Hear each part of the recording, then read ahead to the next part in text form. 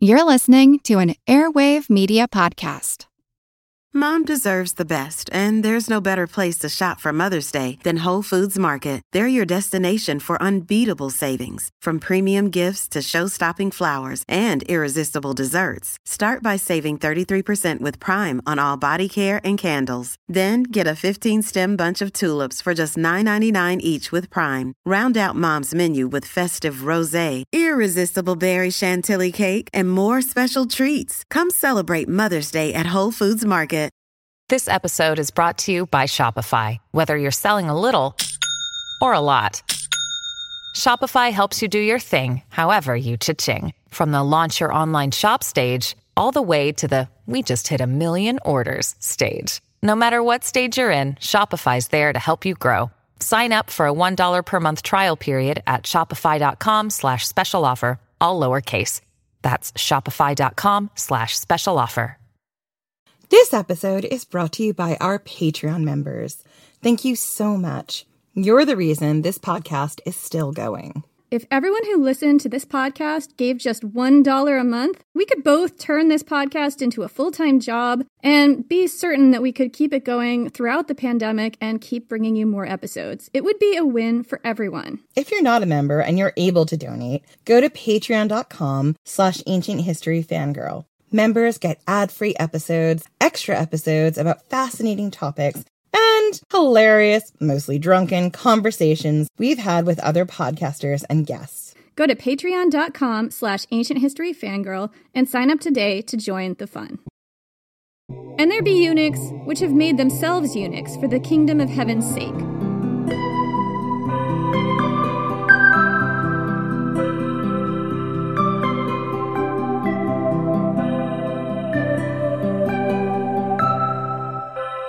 I'm Jenny Williamson. And I'm Jen McMenemy. And this is Ancient History Fangirl. This series, Gender Rebels of Ancient Greece and Rome, is a deep dive into the lives and realities of queer people in ancient Greece and Rome, a heavily patriarchal culture with rigid gender roles, which tried hard to erase queer people and experiences that did not reinforce patriarchal control. We started this series with an examination of queer women in the ancient world. We then explored the lives of trans men and women, both living courageously visible lives and existing below the radar. Then we explored the disturbing realities of intersex people in the ancient world. One intersex philosopher, Favorinus, came into prominence during Hadrian's reign. He lived from around 80 to 160 AD. We connected his rise to that of the court eunuch in the imperial courts, and today, we're going to look at the lives of eunuchs in more detail. Eunuchs as we know them today may not be that common, especially not in Western society, but in ancient Rome there were a lot of eunuchs. Some were enslaved, some were free, some were members of religious cults, and some were not. They were perhaps the most visible and common type of queer people in the Roman Empire. No study of queer history in ancient Greece and Rome would be complete without them. But eunuchs didn't originate in ancient Greece and Rome. Castration is a far more ancient tradition than either of those cultures. Perhaps the earliest record we have for intentional castration was found in Sumer in the 2000s BC. This is the time and place where we find the Gala, the priestesses of Inanna, who may also have been castrated, although that's not 100% for sure. In Egypt, around the same time, mentions of eunuchs were made on execration texts. These were names of your enemies written on ritual objects like clay tablets, bowls, or vases, which were ritually broken, smashed, stabbed, speared, spat on, peed on, locked in a box, all of the above, and then buried. This was a kind of sympathetic magic you could use to harm your enemies. I mean, that sounds like it would do it. You are covering so many bases there. I know. In ancient Assyria, from around the 850s to 622 BC, men were castrated as a punishment for sexual crimes, usually, as far as I can tell, either sex with other men or sex with other men's wives. In China, the earliest eunuchs were castrated for crimes. The practice may have begun during the Shang dynasty, which started in the 1600s BC, but maybe even older. Castrated criminals were often subsequently enslaved and made to participate in large state projects like the making of the terracotta warriors, which date from around 210 to 209 BC. Political or palace eunuchs, who played an important role in governing, were a vaunted tradition that seems to have developed either independently or due to cultural exchange in places such as ancient Egypt, the Achaemenid Persian Empire, Imperial China, and in other parts of the world. Later on, this tradition grew to be prevalent in the Byzantine Empire, whose traditions arose out of the Eastern Roman Empire. Eunuchs existed all over the ancient world, and they were an incredibly diverse group. There were many different kinds of eunuchs, depending on what kind of castration procedure was done, the age of castration, and the reason for the procedure. In the 2 episodes that we have on this, we're going to focus mostly on eunuchs in Greece and Rome, especially Rome. That's because this is such an incredibly broad topic that we have to narrow it down somehow. The word eunuch itself comes from ancient Greek. The earliest mention of the word in writing that we know of occurred in the 6th century BC by a poet named Hipponax, who loved to invent compound words. So it may have been his invention, although this isn't proven. Later, scholars from the 5th century AD, 1,000 years later, speculated that it might have meant guarding the bed. That's interesting. I would kind of like to know the breakdown of that more. What 2 words mean guarding of the bed that make up eunuch? I'm not 100% sure, but what was interesting to me about it was that this is a 6th century BC word, and the people commenting on what it means appear to be all 1,000 years later, like from the 500s AD. There's a lot of speculation there, and it might have more to do with things that eunuchs are known for now than what they were known for then. And their roles across different cultures, too. Yeah. So we're going to talk about some real gross genital mutilation throughout most of this episode. This is your warning. Yeah, so in this episode, we are going to talk about the details of how people underwent castration. And we're not doing this because we want to fetishize it, and we're not doing it for shock value. We realize that these details may be very disturbing to some people, but we feel like it's really important to cover this because this would have been part of a certain type of queer experience in the ancient world that would have been quite common. And we don't want to erase that. Yeah, and all that being said, these details will be disturbing to some people. We will try to give you warnings where this is going to happen. Yeah, this paragraph is where we get dark, you guys. There were many different ways to make a eunuch in the ancient world. In perhaps the most extreme method, both the penis and testicles were removed, usually from one blow with a very sharp knife. This was perhaps the most traumatic and dangerous method. We've seen numbers saying that 1 in 3 men who went through this procedure died. I've come across some very detailed descriptions of how this was done, but I'm going to spare you guys that because this wasn't a method that the ancient Greeks and Romans typically used. From what I can see, it was more common in Imperial China. So Paul of Aegina, a physician from the 7th century AD, probably working from ancient sources, described 2 ways to castrate someone that were both commonly practiced in ancient Rome. And again, this is going to get pretty graphic, and we are dealing with children specifically in some of this. Again, if this is going to be disturbing to you guys, you might want to maybe just skip the whole episode. I don't know. This is going to get bad. Yeah, it's going to get real bad, and it doesn't get better. I think that it gets real bad in the next episode, but it's also pretty hairy in this one. So anyway, he described 2 ways to castrate somebody that were both commonly practiced in ancient Rome. One was for adults, and one was for children. One involved crushing or compression of the testicles, and this was primarily done on children who were enslaved. It's really fucked up. Another was excision, cutting off the testicles entirely, preventing blood loss using a tight clamp, or making an incision in the sac and popping the testicles out. Both of these types were more likely to be done in adults, and in ancient Greece and Rome, especially early on, that usually meant religious eunuchs. Paul tells us that excision was the preferred method because people who had their testicles crushed out of existence often suffered from venereal disease later on. Before we get into what it was like to be a eunuch in ancient Greece and Rome, and all the types of eunuchs there were and what their lives were like from what we can tell, I want to spend a little time on the gender and sexuality of eunuchs, because this season is all about sex magic, and this sub-series is about gender.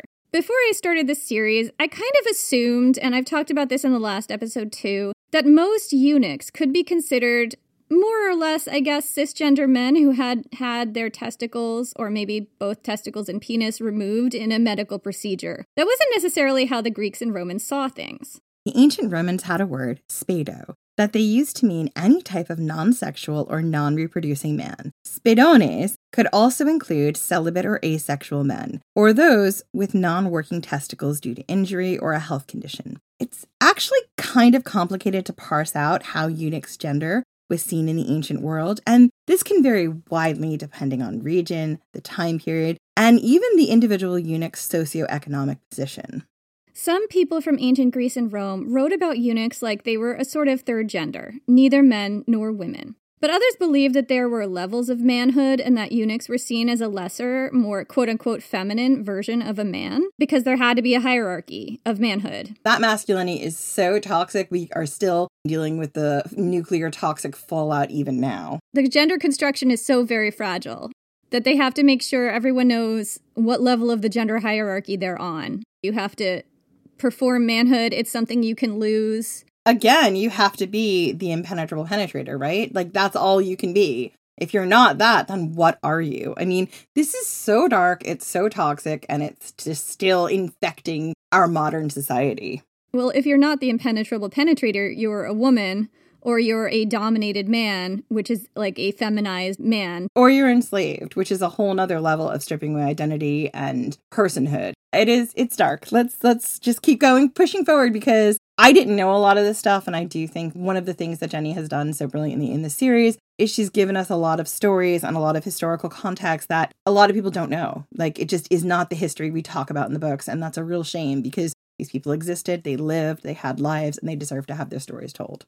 I agree. Anyway, so I was trying to explain the very complicated idea of gender for eunuchs in ancient Greece and Rome as far as I could perceive it. So basically, there were several different ways eunuchs were perceived gender-wise, and this depended on a lot of factors. It may also have been cultural from different cultural regions and time periods in ancient Greece and Rome. They were sometimes seen as a third gender. They were sometimes seen as a cisgender man, but a lesser or feminized version of one. And sometimes there was this perception that manhood wasn't necessarily something you were born to so much as something you were transformed into at puberty. Shout out to all those transformation stories that we told you in previous episodes. And if you failed that transformation, quote unquote, that's how you got women and eunuchs, is basically one line of reasoning that crops up sometimes. I mean, you can fail to transform. And then there's the question of how eunuchs would have identified their own gender, which may have been different than how society saw them. This is probably just as varied as gender identity in non-eunuchs. We've seen some historians refer to castration in the ancient world as a form of gender affirmation surgery, which for some people, this may have been the truth. There were people who underwent castration and then lived as women. The Galai, who we've talked about before, are a prominent example. But there were also people who chose to be castrated, generally in adulthood, for reasons that had little to nothing to do with gender. These were usually also members of religious cults. There were a number of religions in ancient Greece and Rome where castration was either a requirement or a sacred ritual for their most devoted worshippers. Like, it could be optional or it could be required, and sometimes we don't know which it was. In addition, later in the empire, undergoing castration was kind of a job requirement. Some very highly placed positions, those closest to the emperor, were exclusively for eunuchs. There were people who deliberately had themselves castrated to qualify for certain jobs. However, not all who underwent castration did so willingly. It was also done non-consensually to slaves, usually to prepubescent boys in childhood, to preserve their youth and their beauty. Ugh. It's dark. Anyway, these youthful and beautiful boys would then be sold as expensive sex slaves to wealthy men in a very exclusive slave market. And yes, as I've already alluded to, the topic gets very dark. It's possibly the darkest one we've covered this series, and that's saying a lot. It's been a dark series. So in this episode, we're going to look at religious eunuchs in ancient Greece and Rome, those who chose to undergo castration willingly for the sake of their religion, and sometimes also their gender. So yeah, as Jenny said, this is the lighter of the two episodes we're going to talk about on eunuchs. Of course, we don't really know the circumstances around why people joined religious cults. Were some of them coerced? It's really hard to say, but we're assuming here that most people who joined religions that had this as a requirement or that had this as part of it did so willingly. They weren't forced or enslaved, as far as we know. So, in our episode about trans people in ancient Greece and Rome, we told you about the Galli, priestesses of the goddess Sibyl who were a very visible presence on the streets of Rome and throughout the empire. And they were absolutely gender rebels in this very patriarchal culture. They really did everything they could to stand out. They were just like, fuck you. And I just love them for it. I'm very grateful that you found their story and told it to me and then brought it to the podcast as a topic to cover because I did not know about them. And again, that's one of the reasons I'm so proud of this series because there are so many things and I thought I knew a whole bunch about the ancient world that you have taught me. Well, thank you, Jen. Aw. You're welcome. So part of their religion included castration, according to the ancient sources, and some say it was self-castration. Some traditions say that the Galli castrated themselves during a festival in March called the Day of Blood. And there's a lot of ancient Roman hyperbole and probably grossly exaggerated writing about how they did this because it comes to us from Lucian, the satirist. The satirist Lucian describes transgender priestesses almost identical to the Galli active in Syria who worshipped at her goddess, a Syrian mermaid goddess of love and fertility. According to him, they castrated themselves with a dull sword at the height of a frenzied religious ritual, and then ran wild through the town, throwing their severed bits into people's houses. So this is almost definitely hyperbole, right? It's not medically possible that you'd survive doing this to yourself this way. But we do have some archaeological evidence about how the procedure actually worked for the Galli. And I will say, we haven't looked into it yet. We'll probably look into it next season. But there's a lot that we know and don't know about the sort of ancient pharmaceuticals and sort of like drugs that people were taking during these festivals. Absolutely. I mean, my sense of things is that there were a lot of pharmaceuticals that people were taking to facilitate a lot of ancient world religions and rituals. And that could have been part of it here and part of it in other religions too. I mean, there's even, if you look at ancient Christianity, there's language around that seems like it was derived from the transformation of taking pharmaceuticals during religious rituals, which is something I would love to dive into. And here's where I'm going to talk about the details of castration again, so tune out for a little bit if you don't want to hear about it. So the Galli underwent this as adults, and according to Paul of Aegina, this means a kind of excision. One way to do this, that was pretty common, involved stopping blood flow to the testicles using a tight clamp. The clamp might cut off blood flow, and then the testicles could be removed with a knife. So we have archaeological evidence that this method was used. In 1840, a set of clamps was found buried in the mud of the Thames in Britain. It dates from the 2nd or perhaps 3rd century AD. The priestesses of Sibyl were widespread throughout the Roman Empire, even in Britain. The grave of a Galli priestess was found not far from Hadrian's Wall. The clamps that they found are very ornate. Their outside edges are decorated with the heads of gods, planetary deities. There are also the heads of animals such as lions, bulls, and horses. The inside edges are serrated. They operate kind of like a walnut cracker, which is awful, with an ornate ring at the top. The shanks show evidence of being well used. The right side was broken and fixed again in Roman times, and the clamp showed signs of significant wear and tear. Here's how historians think this happened. And again, this is where we really get into it. This quote is from the article on a Romano-British castration clamp used in the rites of Sibyl by Dr. Alfred G. Francis in the section of History of Medicine. Quote, "The subject having been placed on his back, with the thighs widely abducted, the clamp was opened, the penis passed through the oval ring, and the testes and fundus scroti drawn forward between the serrated surfaces. The clamp was then firmly closed, and the closure maintained by revolving the nut on the connecting bar until it touched the handle. By the presence of the oval ring, the penis was fully protected from pressure and kept out of the way of the operator, and a larger amount of the scrotum with its contents was firmly clamped. Complete control of all the blood vessels with perfect adjustment of the severed edges of the skin of the scrotum was secured at the same time. The testicles and fundus of the scrotum in front of the clamp were then removed by a rapid stroke with a knife. The blood vessels of the stumps of the right and left testicles were then perhaps closed by the application of the actual cautery. After this, possibly a few sutures of flax were passed by means of a bronze needle. The operation could be performed very rapidly. The danger was mainly from hemorrhage. Difficulty and delay were superadded by the tendency of the cut edges of the scrotum to retract and roll in, and of the stumps of the severed spermatic cords with their bleeding vessels to retract out of reach. It will be noticed how admirably these difficulties have been appreciated and met in the design of this instrument. So, just to boil that down, this is what I think this means. You would slide the penis through the ring at the top of the clamps to keep it out of the way. Then, you would slice off the testicles with a quick stroke of a knife, cauterize the wound, and then sew it together very quickly to prevent excessive bleeding. So, those castrated in this way would have had it done after puberty. Puberty doesn't get erased with castration, but castration does cause a large drop in testosterone, which would have caused certain bodily changes. Those castrated in adulthood would have a much less powerful sex drive. They could still get erections and even ejaculate, but the frequency, strength, and duration of erections would be diminished. Those castrated in adulthood could also experience vertigo, hot flashes, reduced body hair, and could even grow breasts, feminine presenting breasts. So this type of castration would have come along with a more feminized appearance for some people. The Galai, of course, were not the only religious group that underwent this. There were others. Another group of religious eunuchs were I know I'm going to mispronounce this, I'm sorry, the Megabaizoi. I do not pronounce ancient Greek, I'm sorry. Megabaizoi.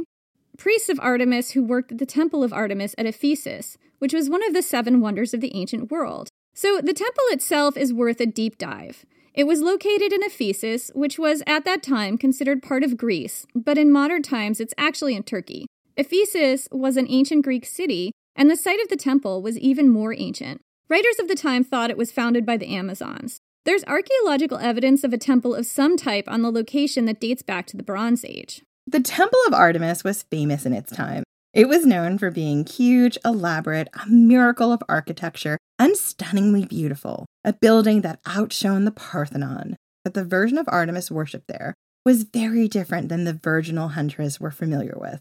As with a lot of instances of Greek gods being worshipped in areas outside of Greece itself, Artemis was combined with a local indigenous goddess. The Ephesian Artemis was not a virgin huntress, but a very distinctive fertility goddess, whose torso was covered with dozens of egg-shaped breasts. She's so cool looking. I know Jenny will put a picture of her in the show notes, and I'll make sure I put it up on our social as well, but she is like nothing you would have thought of for Artemis. She's so cool. Her priests, the Megabaizoi, I'm so sorry to anyone who knows how to pronounce this, were eunuchs. Strabo tells us that it was a great honor to be selected to serve as one, and they were always in search of those who were worthy of that honor. The eunuch priests were served by assistants who were young virgin girls, and they weren't locals. They were usually from other places, although he's not specific about what other places these might be.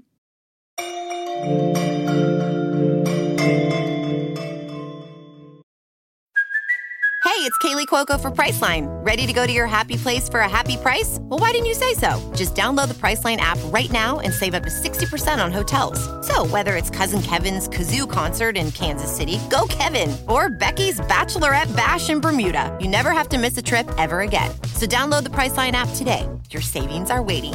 Go to your happy place for a happy price. Go to your happy price, Priceline. Your brain needs support, and new Ollie Brainy Chews are a delightful way to take care of your cognitive health. Made with scientifically backed ingredients like Thai ginger, L-theanine, and caffeine, Brainy Chews support healthy brain function and help you find your focus, stay chill, or get energized. Be kind to your mind and get these nootropic chews at ollie.com. That's OLLY.com. These statements have not been evaluated by the Food and Drug Administration. This product is not intended to diagnose, treat, cure, or prevent any disease. If you're struggling to lose weight, you've probably heard about weight loss medications like Wegovy or Zepbound, and you might be wondering if they're right for you. Meet PlushCare, a leading telehealth provider with doctors who are there for you day and night to partner with you in your weight loss journey. If you qualify, they can safely prescribe you medication from the comfort of your own home. To get started, visit plushcare.com/weight-loss. That's plushcare.com/weight-loss. plushcare.com/weight-loss. Castration was also a part of early Christianity. In fact, there's a line in the New Testament that some devotees understood as Jesus telling people to castrate themselves. It's in the Gospel of Matthew. I have literally never heard of this before, but Jenny has. In it, Jesus is talking about how divorce is wrong. Jesus is saying that God makes men and women one flesh, when they marry, and thus divorce is basically impossible. Men who divorce their wives and marry someone else should be considered adulterers. No mention of wives who divorce their husbands. I mean, I did know that Catholicism wasn't a big fan of divorce. Still not a big fan. In the Gospel of Matthew, Jesus' audience thinks that this advice is rather extreme. And most cultures at that time did have an option for divorce or separation, usually for men, or at least it was a lot easier for men. Yeah, because women are still property. Who are they going to go back to if there's a divorce? They go back to their father's house. I mean, we saw how this worked with Diophantus in the last episode. Yeah, but that only works if your father's still alive. Like, what if your father isn't alive? What do you do with that woman? I guess you go back to one of your relatives' houses. Hopefully you have other relatives. If you didn't have other relatives, you'd probably wind up destitute or a sex worker or something like that, possibly enslaved. It could get bad. Jesus' audience here is a bunch of dudes who are used to the idea that there's some kind of out for marriage, at least for them. So this is kind of different. And they were all kind of looking at Jesus like, are you serious, man? Seriously? Their response was that if that was how marriage was, if it really was impossible to divorce, you and your spouse became one flesh, maybe it was better not to marry at all. And Jesus kind of shrugs at this. He's not deterred. He's like, literally, if that's how you feel about marriage and women, like, maybe you're not meant for this. And that's the revolutionary part, is he's telling men just don't have sex then, which nobody did back then. So Jesus kind of shrugs at this and he says, yeah, some people just aren't cut out for marriage. And to be clear, he thinks that those who don't get married should be absolutely celibate. He drives this point home, saying, quote, "For there are some eunuchs who were so born from their mother's womb, and there were some eunuchs who were made eunuchs of men, and there be eunuchs which have made themselves eunuchs for the kingdom of heaven's sake.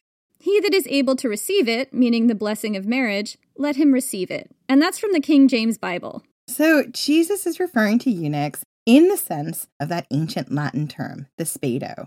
In this passage, some eunuchs are born, meaning they have a health condition. Some were castrated by others after birth, probably enslaved people, and others chose castration, quote, "for the kingdom of heaven's sake."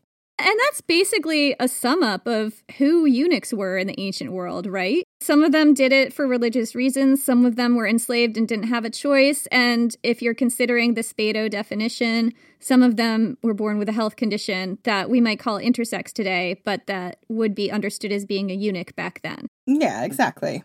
So in the context of this conversation about divorce and adultery, the usual interpretation is that Jesus is saying, if you're not cut out for marriage, be celibate. But some in the ancient world took this line more literally. If you're not cut out for marriage, get yourself castrated. That's not what he was saying at all. I mean, he did use the word eunuch a lot. He did use the word eunuch a lot. That's not what he meant.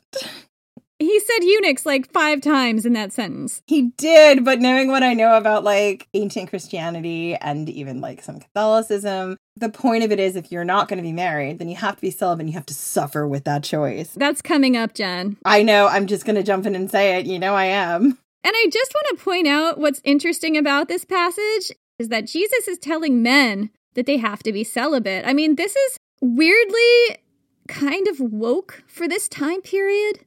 I don't want to say that this is feminist, but look, I know everyone's going to disagree with me on this, but I'm just saying for the time period, like the way that sexuality was dealt with prior to this is that women had to be absolutely faithful to their husbands and men got outs. Having sex with someone other than your wife was not even considered adultery if it was an enslaved person or if it was a hetera. Men could do that as much as they wanted. Like, men were not ever expected to be completely celibate or completely faithful to their wives ever. And Jesus is saying, no, actually, men have to be absolutely faithful like women. I kind of get why women were drawn to early Christianity, because he's kind of making it a little bit more equal in that way. And obviously, you know, this all leads to purity culture, and it's really fucked up. It's controlling women's sexuality and men's sexuality as opposed to letting men and women have sexual agency. But when you look at men's sexual agency in the ancient world, it was like awfully rapey and coercive. Like the entire gender binary in ancient Greece and Rome was essentially like sexual coercion and dominance and sometimes rape. So I can kind of see why this would be attractive to some people, especially women. Look, there's a real reason that this is attractive. And I think one of the things to think about with early Christianity and how it spread was much like other cults like Dionysus and stuff. It really found its following amongst enslaved people and marginalized people. And there's something about this where it's like, you should have your family, care about that family, want to take care of that family, or not have a family. You know, if you want to have that commitment to someone else, you should be committed to them. And you can see how that would really matter and make a difference, particularly amongst women who have never had a husband who is supposed to feel that way about them because they're property. It's just saying there's a little bit more of equality. So there's a lot here that's kind of subversive and also making a family. The problem is, like, there's some good teachings here. There's some dark people who lead things. Well, yeah, and I think that that's how it got corrupted, you know, is that Christianity went from a really marginal religion to the dominant religion of ancient Rome. And one of the things that it had to do, and again, I have not done a deep dive on this, so this is basically just me talking out of my ass about some documentaries I've seen and some books I've read, but my understanding is what Christianity had to do to achieve that dominant position was align itself more with the sexual mores of the time, which involved suppressing women. So as it rose, you started seeing more of an emphasis on suppressing women and saying women couldn't be in public roles and all of that stuff. And it had to adopt those values in order to be dominant in ancient Rome, because culturally it had to align more with how the Romans wanted to dominate, how they saw the family, which was women were subordinate. But also, like, it did impose this expectation on men to be sexually faithful, which is really revolutionary for its time. And if you look at our Hetera series, when we saw how men, even wealthy men, would sometimes get these attachments to these high-profile sex workers and then spend a lot of the family's resources on them as opposed to on the wife and the kids. And basically that would pit the women of their household against this Hetera. But I could see why a lot of women would like this message that men have to be faithful the same way they do. It allows a more equality with women who are now not competing with each other, because in theory, your husband should not be looking outside the house. And I think that the revolutionary thing is that instead of a woman having sort of fraught relationships with other women in their sphere, particularly in their household, it kind of gives them more equality. Because in theory, we are not all competing for the same man's attention and not able to be replaced should someone else earn his affection. Okay, I'm just going to add as a counterpoint, this doesn't mean that people always lived up to this perfectly. And there's, of course, a horrible double standard about men getting to sleep with whoever and women being hussies for doing that. And that still continues today. And of course, there were competing cultural influences as well. There was always a double standard. And unfortunately, women throughout time have been stuck in the patriarchy, which is desperate to pit women against women. Yeah, and of course, there's a lot about ancient and modern Christianity that basically is, it is the patriarchy now. But I'm just saying, in this time, in this place, at the very, very beginning of Christianity, specifically what Jesus is saying here is weirdly woke for the time, and it's weird to notice that. So anyway, perhaps the best known early Christian who took that passage where Jesus said eunuch like 5 or 6 times and then looked all confused when people started castrating themselves, extremely literally, was Origen of Alexandria. He lived from 184 to 253 AD. His father was a Roman citizen, a fairly wealthy member of the upper middle class, and an openly practicing Christian who had a small library of Greek books, which would have been very expensive back then.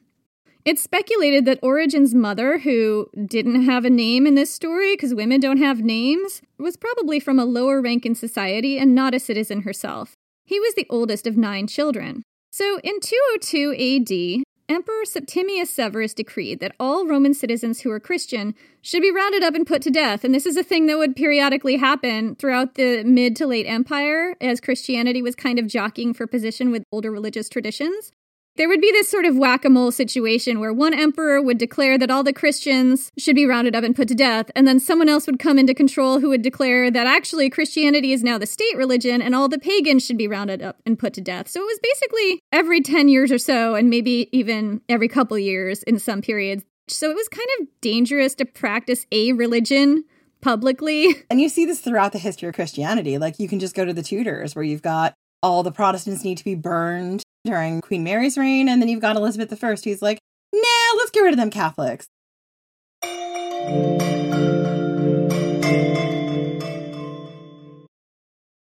Look, Bumble knows you're exhausted by dating. All the, must not take yourself too seriously, and 6'1" since that matters, and what do I even say other than, hey? Well, that's why they're introducing an all-new Bumble, with exciting features to make compatibility easier, starting the chat better, and dating safer. They've changed, so you don't have to. Download the new Bumble now. At Evernorth Health Services, we believe costs shouldn't get in the way of life-changing care, and we're doing everything in our power to make it possible. Behavioral health solutions that also keep your projections at their best? It's possible. Pharmacy benefits that benefit your bottom line? It's possible. Complex specialty care that cares about your ROI? It's possible. Because we're already doing it. All while saving businesses billions. That's Wonder made possible. Learn more at evernorth.com/wonder. This episode is brought to you by La Quinta by Wyndham. Your work can take you all over the place, like Texas. You've never been, but it's going to be great because you're staying at La Quinta by Wyndham. Their free Bright Side breakfast will give you energy for the day ahead. And after, you can unwind using their free high-speed Wi-Fi. Tonight, La Quinta. Tomorrow, you shine. Book your stay today at lq.com.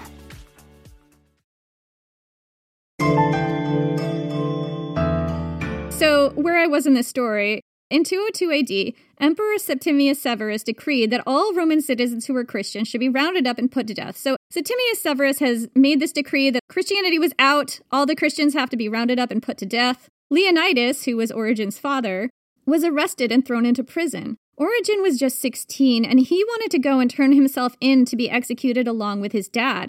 His mother hid all his clothes, and Origen stayed in the house out of shame of being outside naked. Thus, she saved his life. So here we have the vaunted traditions of sexual shame and martyrdom in one small paragraph.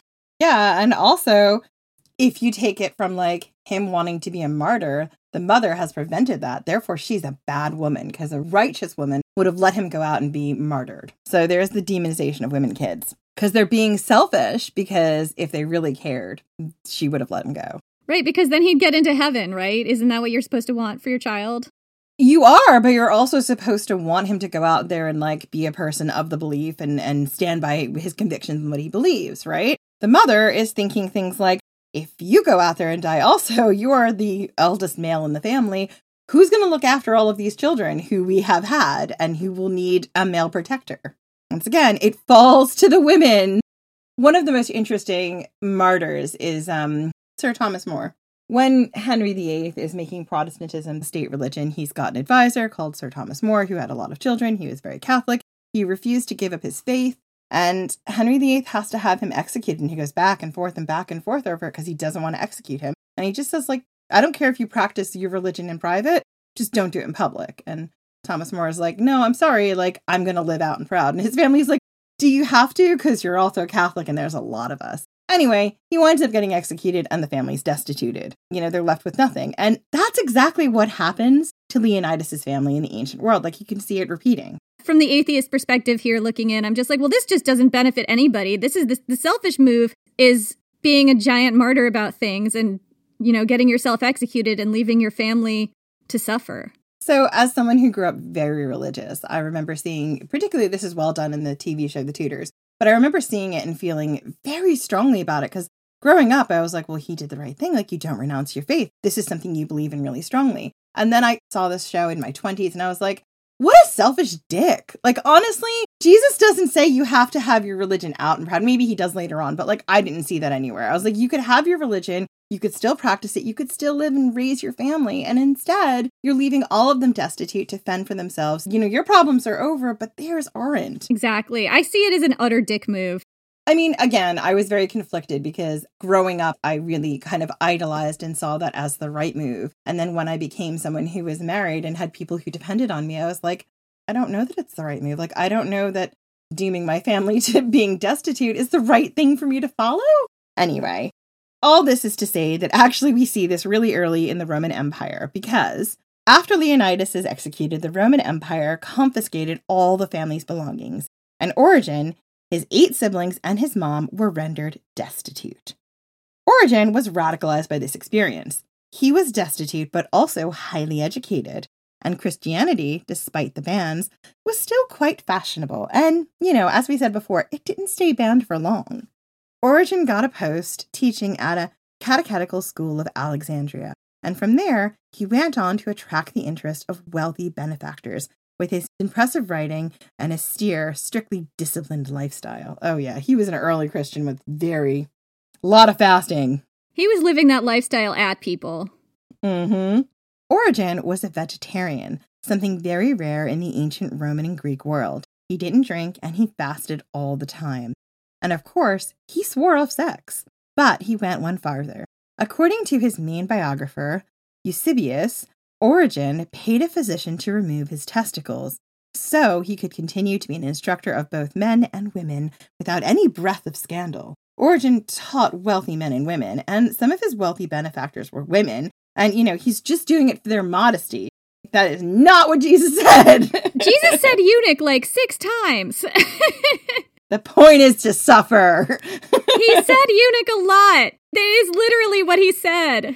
You clearly didn't grow up Catholic. The point is to suffer and, deny your urges. The guy said eunuch like he was pounding it right in. Yeah, I think he was pounding it in saying, I'm not going to say no to eunuchs who want to convert to my religion. I'm just saying. That's not what he was saying. He was saying, listen, some guys are eunuchs for this reason. Some guys are eunuchs for this reason. Some guys are eunuchs for the kingdom of heaven's sake. If you don't want to get married, be a eunuch. I mean, it's true. I see how the confusion happened. Jen sees this as just all a big misunderstanding. I think it's all a big misunderstanding because the reality is when you get into later Christianity, the whole thing is about the suffering, or at least later Catholicism. Yeah, and here's another thing to point out, women were instrumental to early Christianity's rise. Before it became the jerk-ass state cult, it was, really driven on the ground by women. Wealthy women were the ones who brought it from a really marginalized religion to having a little bit more influence and supported it and protected it when there were all these bans. Do you know why? Because, it reminds me of the temperance movement, There was a lot for women to get out of this religion. Yeah, because there were certain protections in Christianity for women not being at the sexual mercy of men who were allowed a lot more freedom, who were allowed to, siphon off the family's wealth to support other women that they were allowed to have sex with that wasn't adultery. Yeah. Origen was highly respected in his time, known for being a brilliant scholar, teacher, and prolific writer. But his act of getting castrated, which he did because he was teaching women, and he didn't want to be in a room with women without being castrated, just as a natural precaution against being tempted, because you can't be in a room with women without trying to bone them. When we covered At Our Goddess, there was a story like this about a man who he had a woman as a co-worker, so he castrated himself. And I was like, this is actually a better solution than the Billy Graham rule or whatever. Women are not that interested. They're just trying to live their life, not at you, not to seduce you. The whole Mike Pence controversy when it came out that he wouldn't be alone with a woman. Mike Pence seems to be under the impression that any of the women who work for him would touch him with a barge pole. I also wonder, is their marriage that fragile? Is there a reason his wife feels she can't trust him? My husband has no geeses about being in rooms with women alone. He's an adult who's got, standards and behaves like a normal person. The bar is so fucking low. It's so low. And also, it's just so about making it a woman's problem. And either, it's the wife who's very jealous, or it's the husband who's all women are bad temptresses. Realistically, Origen was not married at all. He wasn't married. He just felt very uncomfortable alone in rooms with women. So he decided, like a real stand-up hero, to not make it their problem.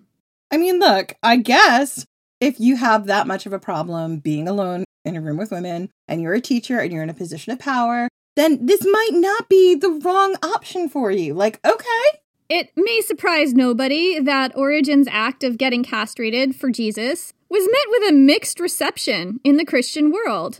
Some people thought only an idiot would take that one sentence of Jesus as literally. Others said it was a mark of extreme faith and to be lauded. Eusebius himself said it, quote, evidenced an immature and youthful mind, but at the same time gave the highest proof of faith and continence. So even Eusebius was kind of on the fence here. And you can understand why, it is quite extreme. Yeah. There were other groups of early Christians who were eunuchs, by the way. One was a group called the Valesians. who were known not only for undergoing self-castration, but also for forcibly castrating people who stayed with them and also random passersby. And this is very disputed by historians and is probably hyperbole and demonization, let's be clear. But there was this wild story about this one Christian sect who kidnapped and castrated people. Yeah, which is wild, and you can see that that's just propaganda. But anyway. You know what? Crazy things happened back then. Maybe it really did happen.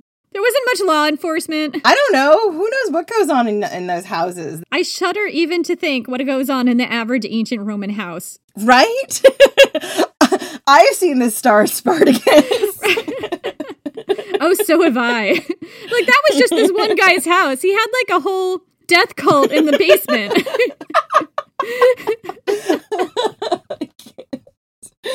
Anyway, so that brings us to the question, why would Christians demonize other Christians for choosing castration? Didn't they all put a lot of emphasis on chastity? You would think this would be encouraged and possibly applauded as a profound show of dedication to your faith. Castration was something of a trend among early Christians, as it was with other religions at the time. And it's easy to see why the option would appeal to some Christian men. The early Christians did put a lot of emphasis on celibacy for both men and women, unless they were married, right? There were a lot of eunuchs in the ancient world at this time. People enslaved and forced to be eunuchs, as well as religious eunuchs in religions other than Christianity. In other religions, like the Galai, for example, like the priests of the Megabaizoi, castration was seen as a profound act of religious devotion. Why couldn't it be that way for Christianity? I mean, Christianity is still figuring itself out here. I could see, Jen knows this already. Jen has drunk the Kool-Aid. But, as a non-Christian myself... Jen grew up very Catholic. I didn't, and I had to have this explained to me. I was like, yeah, why wouldn't they just want everybody to be castrated unless they were married? That makes sense to me. I could see why a lot of early Christian men would be tempted to do this, right? It's not true that eunuchs don't feel desire and can't have sex. They can, they do. But that was the perception. And it basically meant that they could stay celibate without too much of a struggle. And that was exactly the problem. Some did see castration as a profoundly devotional act, but another narrative seems to be, based on Jen freaking out this entire time, that undergoing castration was kind of cheating. You were supposed to struggle with lust and overcome it. Skipping out of that struggle altogether made the whole thing less holy. Yeah, so a lot of this was about temptation, and it was about being able to say no to temptation. It's about having faith in your God and in the fact that, you are supposed to struggle with the temptation and say no. If you take away the drive and you take away the temptation, where's your struggle? And if there is no struggle, how do you show your faith and how do you show your devotion when you don't have to struggle with it? There's a lot that comes down even now. And as soon as Jenny and I were reading this, every single time in rehearsal, I was like, you can't do that. That's the cheat code. You can't do that. When you get into medieval and later sort of Catholicism, these poor guys who were dealing with their lust were wearing hair shirts and flailing themselves and everything else to sort of combat their lust. And there's a lot of guilt and shame attached to different aspects of Catholicism that have to do with your sex drive. That, all the flailing and the flagellating and the hair shirts and the self-torture, that's its own kink, Jen. It is its own kink, and I'm not disagreeing with that, but what I'm saying is the struggle of that, the identity, that's supposed to be purifying your mind and body for the next world. That is part of it. I know, but as an agnostic person hearing this from the outside, I just kind of see a really strong thing where your sexuality just gets subsumed into that struggle. So all of a sudden, that's feeding your sexuality instead of denying it. Absolutely. And the reality is, again, as a lapsed Catholic, I can see how many of the problems you see later on in the church are because your sexuality is being suppressed and denied and then eventually kind of turned into some weird shit, really. So thinking about what Origen did and thinking about his reasons for it, I'm I'm okay with it, but I kind of see the, okay, you're cheating sort of thing, right? Yeah. And another thing that I see here is that when you look at the sexual environment prior, where sexuality was bound to this binary of dominance and submission, which was extremely harmful, I can kind of see Christianity as trying to have ethical sex, trying to figure out what that was. It really surprised me to understand that there actually would have been things in very, very early Christianity that really would have attracted women. So, in 325 AD, the Council of Nicaea forbade eunuchs from being ordained into the church, although people who were born eunuchs, and those castrated for medical reasons could still be ordained. So you couldn't be ordained if you decided to castrate yourself for Jesus. So that's religious castration. But there were other forms of castration that you see in the ancient Greek and Roman world. Enslaved people, for instance, were sometimes castrated. Usually this would have been done in childhood. These were the puer delicatae, young enslaved boys, often castrated, who were purchased as very expensive sex slaves in rich Roman households. They were intimate with aristocrats and even emperors. They had to be masters of emotional labor in order to keep their master's interest and keep themselves alive, and some of them wound up with real power and influence. In the next episode, we're going to tell you all about their lives and how that influence evolved to raise some into the stratosphere of imperial power. In the meantime, catch up with us on Twitter @AncientHistFan or on Instagram and Facebook @AncientHistoryFangirl. And consider joining our Patreon at patreon.com/AncientHistoryFangirl. And Jenny, we have some patrons to thank. We do.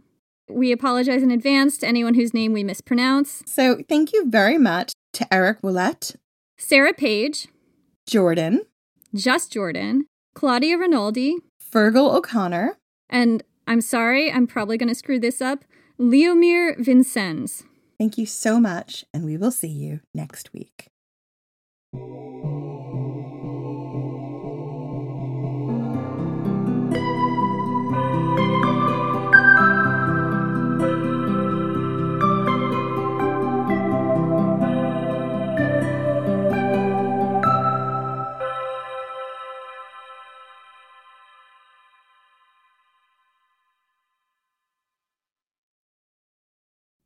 Hello everyone, Stakuyi here. And I'm Gabby. And we are the hosts of History of Everything, a podcast which you can probably guess by the name is, well, it's about everything. Do you want to know why people thought potatoes were evil and would give you syphilis? Are you curious about all the stories of the terrible and stupid ways that people have kicked the bucket over the years? Do you want to hear tales about all of the different badasses of history and the lives that they had brought to life? Well, if so, then look no further. History of Everything is just the right podcast for you. It's available on Spotify, Pandora, and anywhere else that you get your podcast from. Join us for some fun and just see how weird and wacky history can be.